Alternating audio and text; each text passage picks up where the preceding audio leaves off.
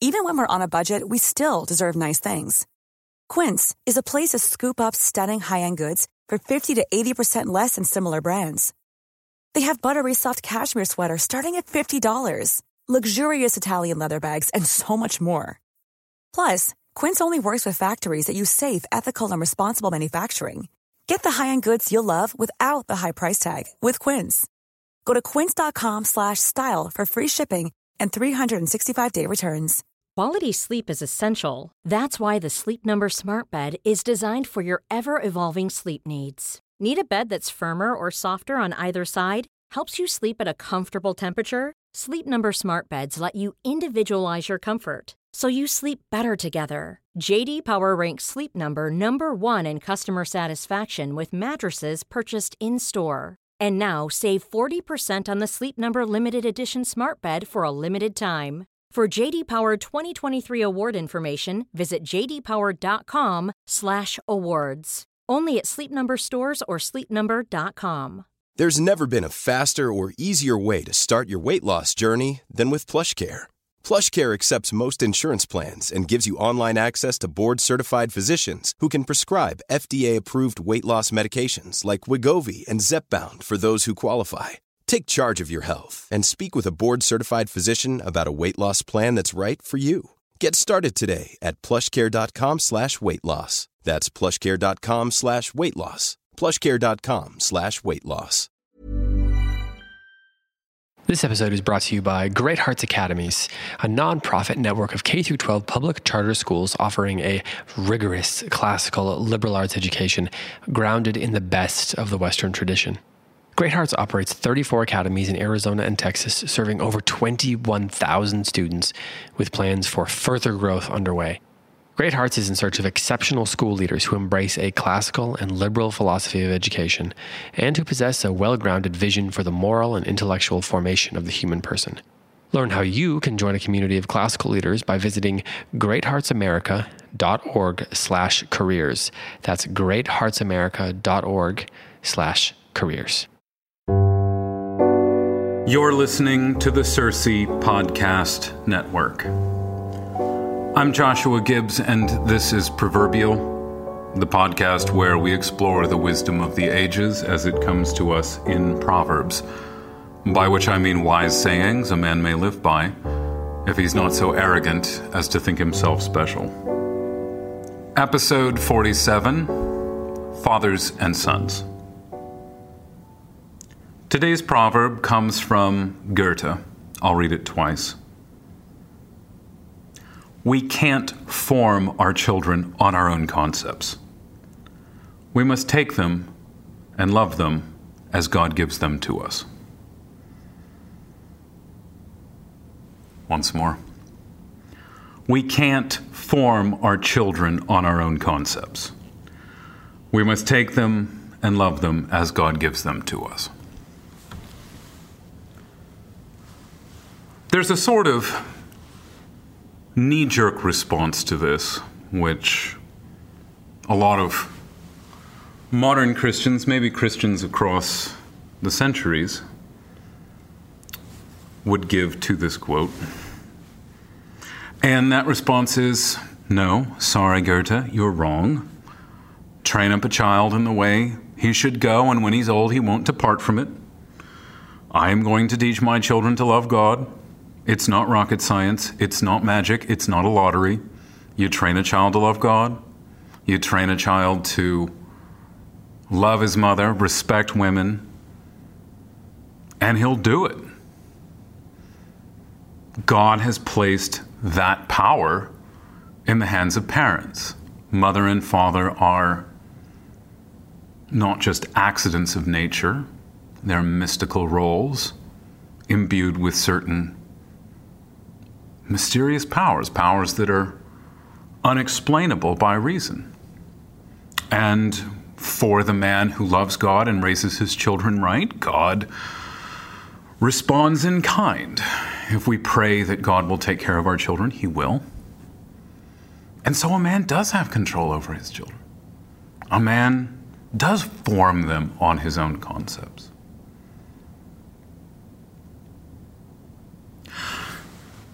I can agree with all of that, or almost all of that. But that's not really what the quote is about. The quote has something more to do with the difference between friends and family. We don't often distinguish between friends and family. Modern people don't like to distinguish between friends and family. We have confused both of these categories of people to such an extent that we have a difficult time actually separating the two. Friends and family, the expression just rolls off the tongue. Friends and family. Friends and family discount, friends and family sale. There was some old phone company, cell company, the friends and family plan. They go together. And we want to believe that there's no more grand relationship than a friendship. And so we like to brag about how our spouse is our friend, our best friend. And we like to brag that our parents have become our friends. And this seems like a significant claim. It seems as though when a father becomes a friend, well, the relationship is more profound. Now, I wouldn't deny that when a man grows up, he can have a kind of equality with his father that allows for real friendship. And I'm not suggesting that there's anything wrong with saying my father is my friend, my mother is my friend. But the idea that friendship is the highest and best sort of relationship to be in is faulty, I think. We prefer to see all things in terms of friendship because we have more control over our friends than we do over our family. And because the modern man loves control, he wants all relationships to fall within the realm of his control as much as possible. And you can simply control your friends more than your family. Now, I don't mean that you can push your friends around. I mean that you can control who your friends are. Whereas you can't control who your family is. You can form your friendships. You can choose your friends on your own concepts, to borrow Goethe's term. But you can't choose or form your children on your own concepts every time. Now, it's true that if you raise your child to love jazz, if you raise your child to love barbecue, if you raise your child to love whatever it is that you love, there's a good chance that they'll hold on to those loves into old age. I don't think that Goethe's proverb is meant to be taken in some sort of absolute sense. And in order to debunk proverbs, the modern man often reads them in a sort of absolute sense. And he disagrees and he says, well, I'm forming my own children on my own concepts and it's working out pretty well so far. I love the movies of Fellini. My son loves the movies of Fellini. I think I've raised him according to my own concepts. Solomon says, the race is not to the swift, nor the battle to the strong, but time and chance happen to them all. Now, the battle is usually to the strong, and the race is usually to the swift. If you're training to run a race, or if you're training for the Olympics, it's not as though it's the Christian coach's responsibility to say, well, you're basically on your own. It doesn't really matter how you train because the race is not to the swift. So feel free to eat whatever you like. Don't bother working out. We're just going to show up on the day of the time trials and hope that you're the only one who doesn't fall on his face before hitting the finish line. That's naive. That's daft. That won't work. So the race is usually to the swift, but there's no guarantees. You can train for years and then break your ankle the day before the race that really matters. You can spend a year, 2 years, 3 years building a house with your own hands, and then it burns down the night before you move in. So there's no guarantees. I've written about this at length elsewhere. You can try to form your children on your own concepts, and sometimes it'll work. But because you can't choose your children, because you don't choose your children on the grounds that they please you, they sort of have to please you. Sort of have to be happy with them. You have to be content with them. You don't really have to be content with your friends. You leave your friends. You can go for months without calling somebody, quit answering their emails, the friendship will fall apart. And 3 years after you've spoken to the person for the last time, you'll think, I remember when I used to know that guy. Don't really want to know him anymore. It's been a while. Don't really feel the need to get in contact with him anymore. Friendships can do that. You can do that in a friendship. But family works a little bit differently. You might be alienated from your father, but every time you hear the word father, you think of him. Whereas every time you hear the word friend, you don't necessarily think of the friend that you quit returning their calls years ago. Friends can ultimately go away after you haven't spoken to them in a long time. The word father will always bring to mind your father, no matter how long it's been since you spoke to him. Now, I think, so far as this quote goes, we can't form our children on our own concepts. We have to take them and love them as God gives them to us. The sort of person that is frustrated by this tends to be the sort of person who still has children at home. When you talk about the need to be obedient, when you talk about this inviolable bond between parent and child, most people think of themselves as the parent. Train up a child in the way he shall go, and when he's old, he won't depart from it. The average person who's going to argue that that verse from Deuteronomy contradicts Goethe's quote thinks of themselves as the parent, not the child. Train up a child in the way you should go. Yeah, you're a child. So look at your parents and ask yourself to what degree you are still carrying a torch for all the things that they love. Train up a child in a way he should go. That's you. You're the child. Do you still go to the same church that your parents did? Do you still believe the same things about God that they did? Do you believe the same things about race and gender and money and honor that they did? Okay. Well, we can see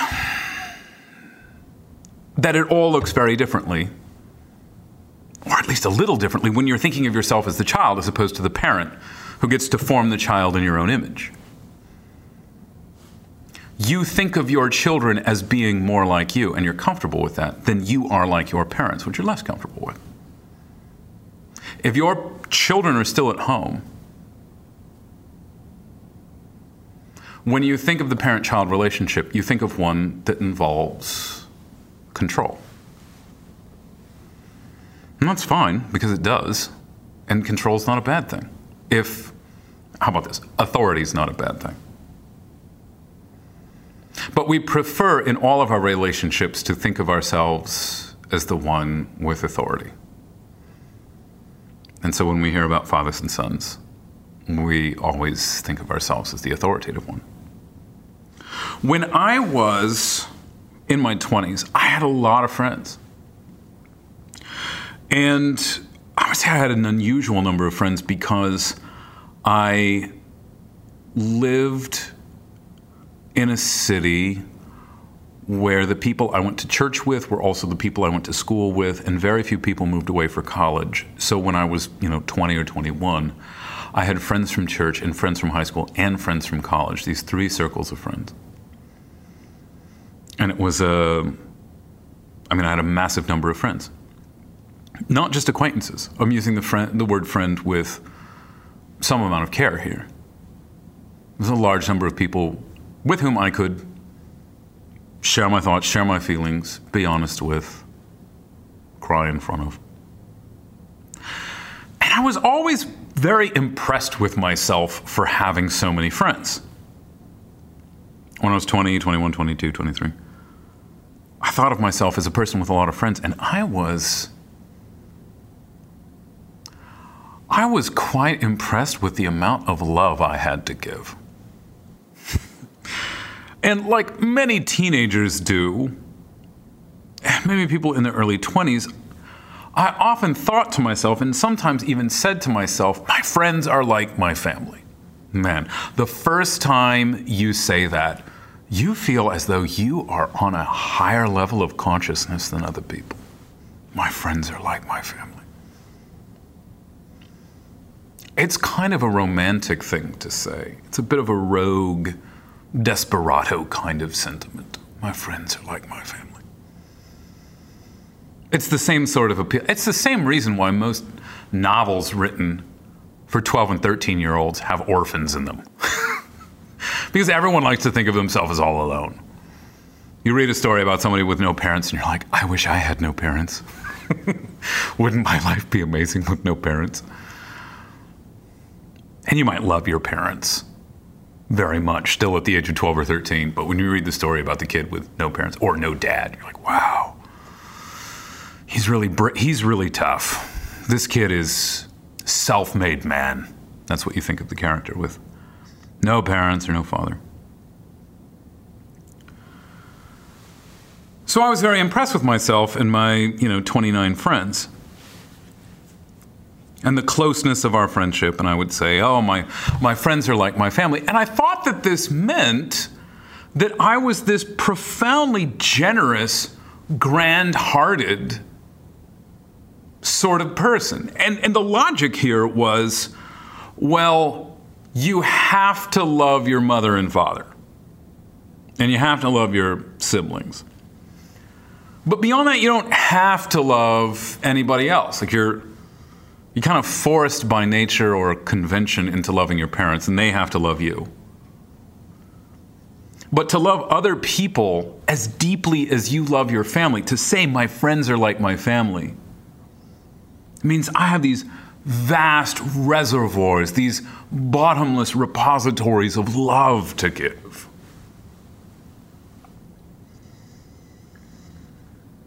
Now, what I didn't recognize at the time, teenager, 20s. What I didn't recognize at the time was that I had chosen my friends. I didn't recognize what that meant. I had chosen my friends on the basis of our compatibility. I chose my friends because they liked the same things that I did. They enjoyed the same sort of music, culture. They were in the same phase of life that I was. Broke, on your own, desperado. I'd chosen them because they were like me. Now, I was friends with them. I'm not saying that the friendship we shared was fake at all. But I chose them because they were compatible with me. And because they're like me, and because my friends were as broke as I was, we had this simple sort of relationship with each other. My friends were not financially responsible for me, which means I never hit them up for money, which means they never started prying around in my life to see if I was the sort of person who could repay them. That was not the way the relationship worked. If you need $5, you hit up your friend. When you need $5,000, you hit up your parents. Your friends are not going to loan you $5,000. A friendship can't really sustain a $5,000 loan. The reason why a friendship can't sustain a $5,000 loan is because it doesn't have to. The reason why you can get a $5,000 loan from your parents is because fatherhood doesn't end.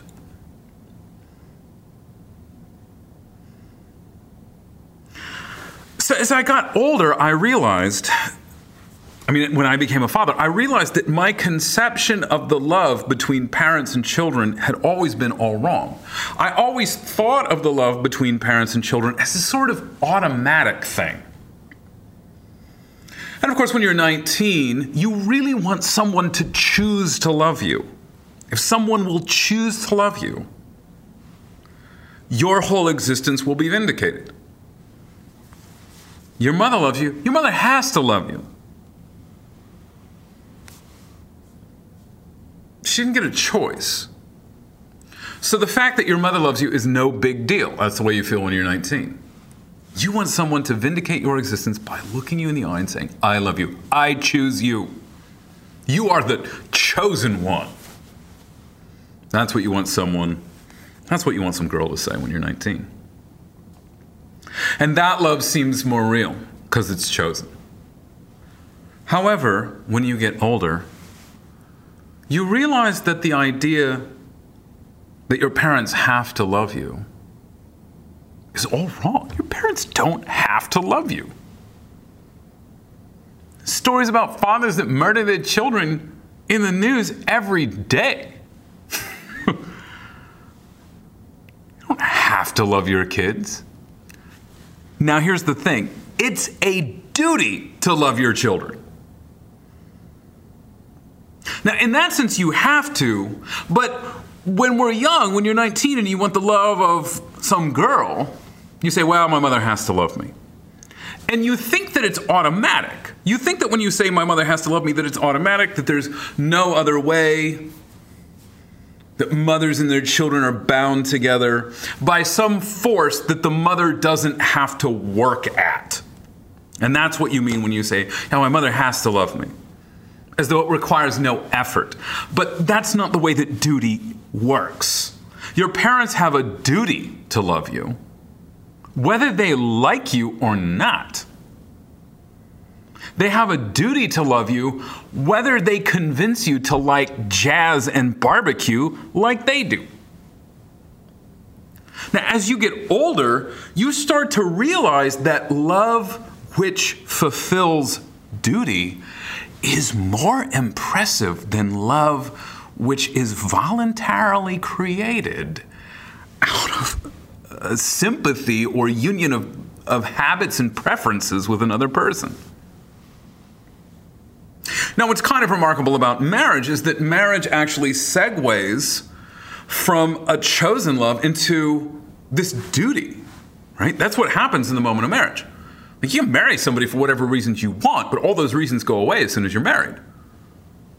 Like, the reason why you love somebody after you're married is because you swore to God that you would do so. That's duty right there. And a love that fulfills a duty is a more profound thing than a love that you volunteer and which can ultimately be forgotten. A familial relationship is much harder to sustain than a friendship that's built on similar interests. And one of the reasons for this is that we have responsibilities to our family that we don't have for our friends. That's the reason why we make tremendous efforts to go see our family and friends, even when it's incredibly unpleasant. I don't mean that I don't enjoy spending time with my friends and family, not at all. But over the last 7 years, I've lived in Richmond, Virginia, and my wife's parents live in the Pacific Northwest. Going out to see them is a pain. And that's not like an in-laws joke or something. But I mean, like, getting out there is a pain. It's a pain to not be in my own house with my own things and my own rules. Now, I wouldn't trade it, though, because it's more important to work on family relationships than it is to be comfortable. And this is, Christmas is a month ago now.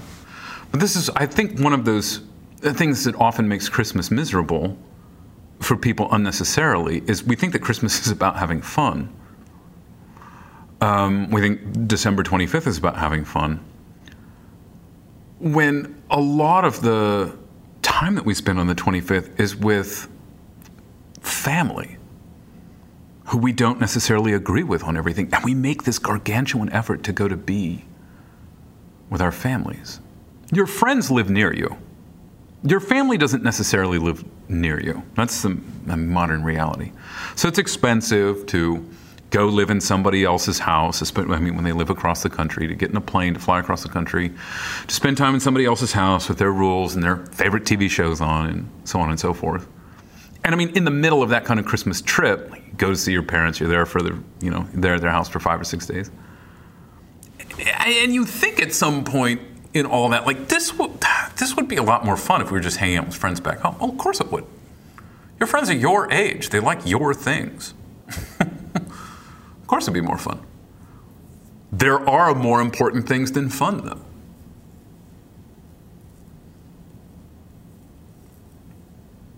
So we feel it's a duty to go see our families every so often, even when it's not fun.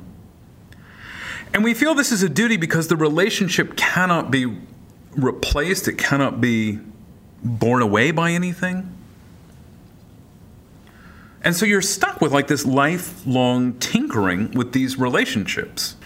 This is another reason for the difficulty that often attends family relationships as opposed to friendships. Family relationships are given to far greater change than relationships with friends. So, every 10 years there's new ground to cover with your dad. You become a little more like him. That's not really the way that friendship works. No, friends change, but friendships don't change as much as relationships with parents. A relationship with a parent can suddenly surprise you. A relationship with a friend, far less likely.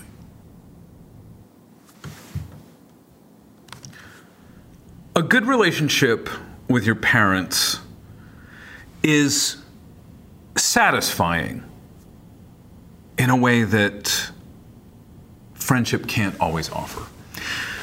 And I really think this goes back to the concept of duty. So, when you're in your early 20s, you don't have any duties, so you don't really understand duty.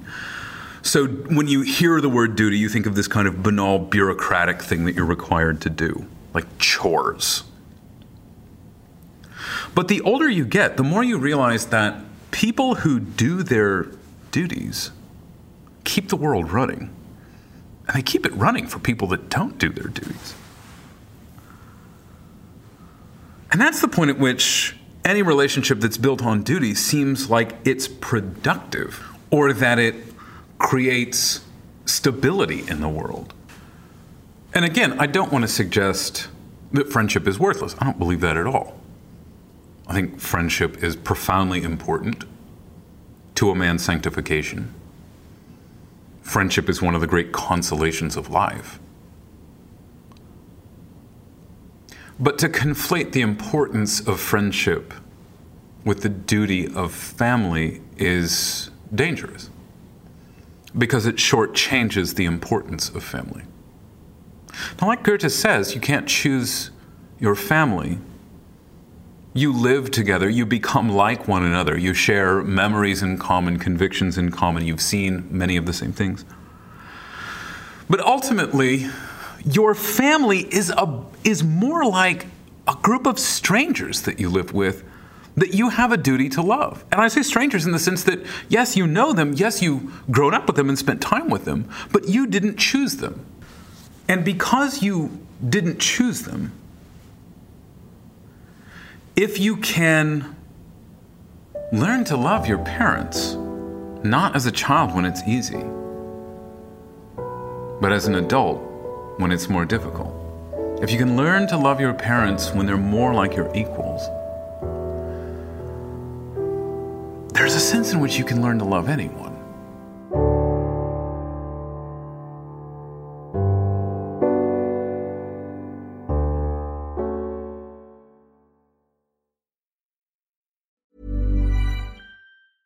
Hey, it's Paige DeSorbo from Giggly Squad. High quality fashion without the price tag. Say hello to Quince. I'm snagging high-end essentials like cozy cashmere sweaters, sleek leather jackets, fine jewelry, and so much more. With Quince being 50 to 80% less than similar brands. And they partner with factories that prioritize safe, ethical, and responsible manufacturing. I love that. Luxury quality within reach. Go to quince.com/style to get free shipping and 365-day returns on your next order. Quince.com/style. Normally, being a little extra can be a bit much, but when it comes to healthcare, it pays to be extra. And United Healthcare makes it easy with Health Protector Guard fixed indemnity insurance plans. Underwritten by Golden Rule Insurance Company, they supplement your primary plan, helping you manage out-of-pocket costs without the usual requirements and restrictions like deductibles and enrollment periods. So when it comes to covering your medical bills, you can feel good about being a little extra. Visit uh1.com to find the Health Protector Guard plan for you. Imagine the softest sheets you've ever felt. Now imagine them getting even softer over time. That's what you'll feel with Boll & Branch's organic cotton sheets. In a recent customer survey, 96% replied that Boll & Branch sheets get softer with every wash. Start getting your best night's sleep in these sheets that get softer and softer for years to come. Try their sheets with a 30-night guarantee. Plus, get 15% off your first order at bollandbranch.com. Code BUTTERY. Exclusions apply. See site for details.